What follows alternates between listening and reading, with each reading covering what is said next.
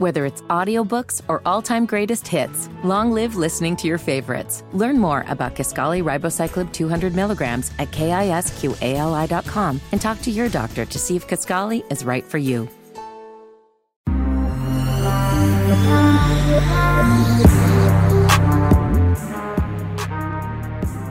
All right, another week in the books almost in college basketball, so it's time to kind of reassess everything in the state. And joining me, the host of the morning show, Andrew Wallace. What's going on? Let's talk some hoops, Matt.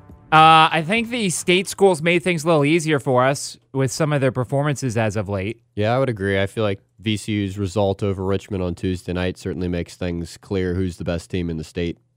Yeah, there's no argument. It's for VCU.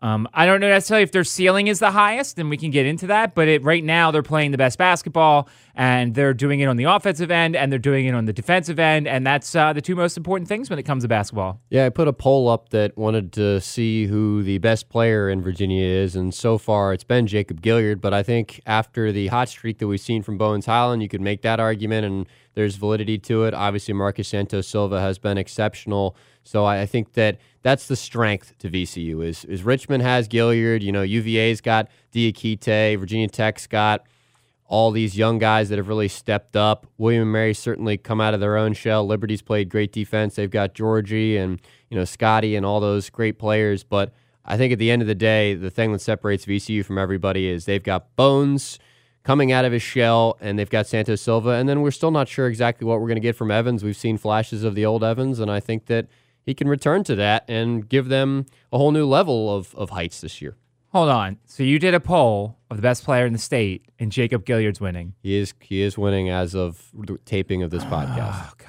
Who do you like? I mean, you didn't even mention the guy who's the best in the state. It's Nathan Knight. He, at one point, and I don't know if he still is leading the country in double-doubles. I'm sorry. I should have qualified this. This is the best player in RVA, so I should have qualified this. Best player in RVA, so yeah. Just VCU and Richmond. Yeah, but I still think that you could make the argument for Gilyard. I mean, I'd throw Diakite and Knight in there. I would totally buy that. I think those are two names you got to consider in terms of the best in the state. I mean, Jacob Gilyard had a pretty poor game on Tuesday and is good for one or two of those every year, every season. And so I can't do it when it comes to putting him. I mean, he's very good. I'm not going to deny that, but I'm just saying, like, to say he's the best, and obviously you've just you told me what the qualifications are, so that's a little different. But like I don't even know if he's the best player on his team. I think Sherrod's better. Mm-hmm. I think you can make the case that when Grant Golden is not shooting threes, he's better.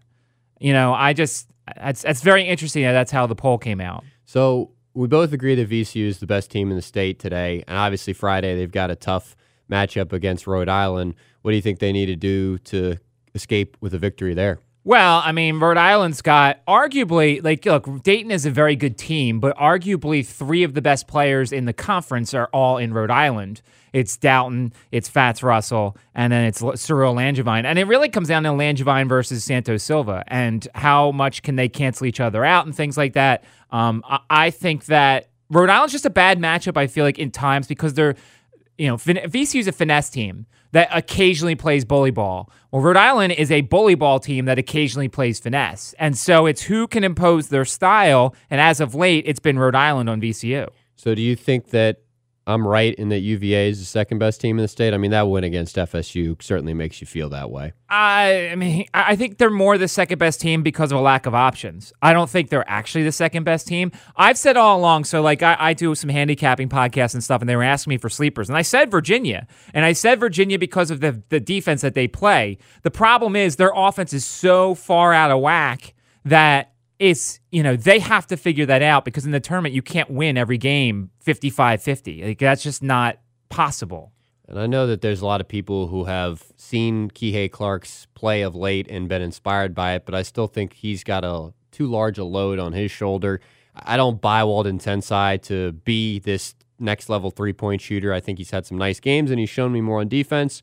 So I understand what you're saying, and I think it's a part of the fact that we're in conference play, but also, I mean, the team that I've got third, Liberty, didn't really help themselves. They had two bad losses. I mean, you can't lose to Stetson. So I think we're at the point where Most people thought that Liberty was going to need to win the A-Sun to get in. I know there were people who were talking about, myself included, the idea of them winning out in the A-Sun and still potentially getting a bid, but I think that's completely eradicated after their last week. I have William & Mary third, and obviously that's as of this podcast today because they're playing tonight, and they have their tough Northeastern Hofstra weekend at home. But I just think I trust William & Mary's offense. I know that their wins aren't the best, but I feel like they're balanced. I feel like they're running a good system. I feel like they're going to keep winning games. And so to me, I drop Liberty down. As a guy who had Liberty very high, I dropped them down because of the two losses. I can't put Richmond up there. I can't put Tech up there. So to me, it's William & Mary who I trust the most out of that next four. So where do you put Tech and Richmond? Because, I mean, Tech has clearly proven that they can't win on the road. I mean, they're 3-3 on true road games so far this season, and you lose to Miami. That's kind of disgraceful. And Richmond's got the same old brand. It's whenever they face a real opponent, they aren't able to step up and aren't able to get it done. It's for me, it's Richmond 4 because I trust their offense more than anybody else. And then it's probably Liberty 5, and then it's Tech 6. Because I think, and look, that could change rather easily because if Tech all of a sudden figures things out and changes, then it's going to change. But like right now, like the stock market, their stock is down right now, so I'm moving them down. But I think you could also argue that about William & Mary. They just lost to Towson over the past weekend. Bad matchup, though. Bad matchup in terms of, once again, much like the Rhode Island VCU game, Towson is a lot tougher and can handle the Twin Towers a lot better than some other teams. So, I agree, but I just think, you can't lose to Miami at Miami without Chris Likes. Yeah. You can't lose at Boston College. Now, I had Boston College winning that game, but it can't happen if you're Tech. Is Tech's resume totally shattered? Does it feel like everything they've kind of done in the beginning of the season in the non-conference is kind of washed away a little bit? No, I mean, they still have a lot of time and they still have opportunities. It's just they're not helping themselves. And what we're going to be doing is we're going to be scrubbing them and Virginia at the same time. Well, they're right next to each other in the net. I mean, they're literally back-to-back in the net today, 53rd for Tech and 54th for UVA. And then inside the top 60, you also have Richmond and VCU. VCU's 33rd and Richmond's 59th. So I do understand what you're saying, and it's kind of frustrating because you kind of wanted the William & Marys, the Techs, the UVAs, even the Radfords and the Liberties to kind of just step up. And it feels like they've had letdown moments that they are way more talented than those letdown moments, but also that is 2019, 2020 in college basketball to an extent. It is. It's a down year in the state. I'm not ready to make any sort of sweeping judgments about everything with regards to the state. It's a bad year, and there's still plenty of time. It's only January 30th, so there's still 2 months or so for teams to fix things before March. All right, so we ended the first episode of this podcast with some projections, and we basically both agreed that VCU would end up atop this list, and so far, here they are. But I know you don't want to look too far in the future, but if you had to slap some locks on bids currently from all these teams, I mean, you got to look at Norfolk State as one of them, right? Because they're undefeated in the MEAC. Yeah, but they're not really a lock because they have to win their conference still. Okay, but as of now, I feel like they're a team that should get a bid. I would agree with William & Mary in that regard too as well. And then VCU, UVA and Tech still to me are kind of on the bubble. So, I mean, it feels like we were losing our locks a little bit, and it feels like we're losing some of the volume of our bids while also kind of having these teams outside of, VCU and UVA kind of just to some extent have kind of lost a little bit of their edge. Well, I think, once again, it's the same thing. Over-under's 3.5. I mean, that's what it is. And I think we're going to be straddling that line on a week-to-week basis because I just think there's no guarantee Norfolk State wins. There's no guarantee that Radford or Hampton or any of the others that are in their conferences. So, the closest thing to a lock is VCU. Right. And then after that, I can't give anybody close to a lock. No, I would agree with that. I'd take the over just today just because, like I said, I mean, Radford, William & Mary, Liberty, Norfolk State, those are all teams that are very capable of winning their conference tournament, and I'd even project should win their conference tournament. And then you mentioned VCU, so that's 5, and I just think one of the two, UVA or Virginia Tech, has to get hot at some point. Like, I just feel like, I know Virginia basically got that win against Florida State because Balso was ejected, so that's not going to happen every time. But I just feel like one of those two teams, UVA or Tech, has to start showing some consistency at some point soon, but maybe not. I would hope so. But once again, when you're really young like Tech, I mean, that's not a guarantee. Like, we're all still really surprised at how Tech has played this year. So, I think I won't be surprised if they lose 3 of their next 4 after this. Like, I just won't be surprised because that's just when you have a young team, no matter how good your coaching is and how good your status is, it's still really difficult. Outside of Tony Bennett, who's the best coach right now in the Commonwealth? It's probably Coach Rhodes. Yeah. And then it's probably Mike Young.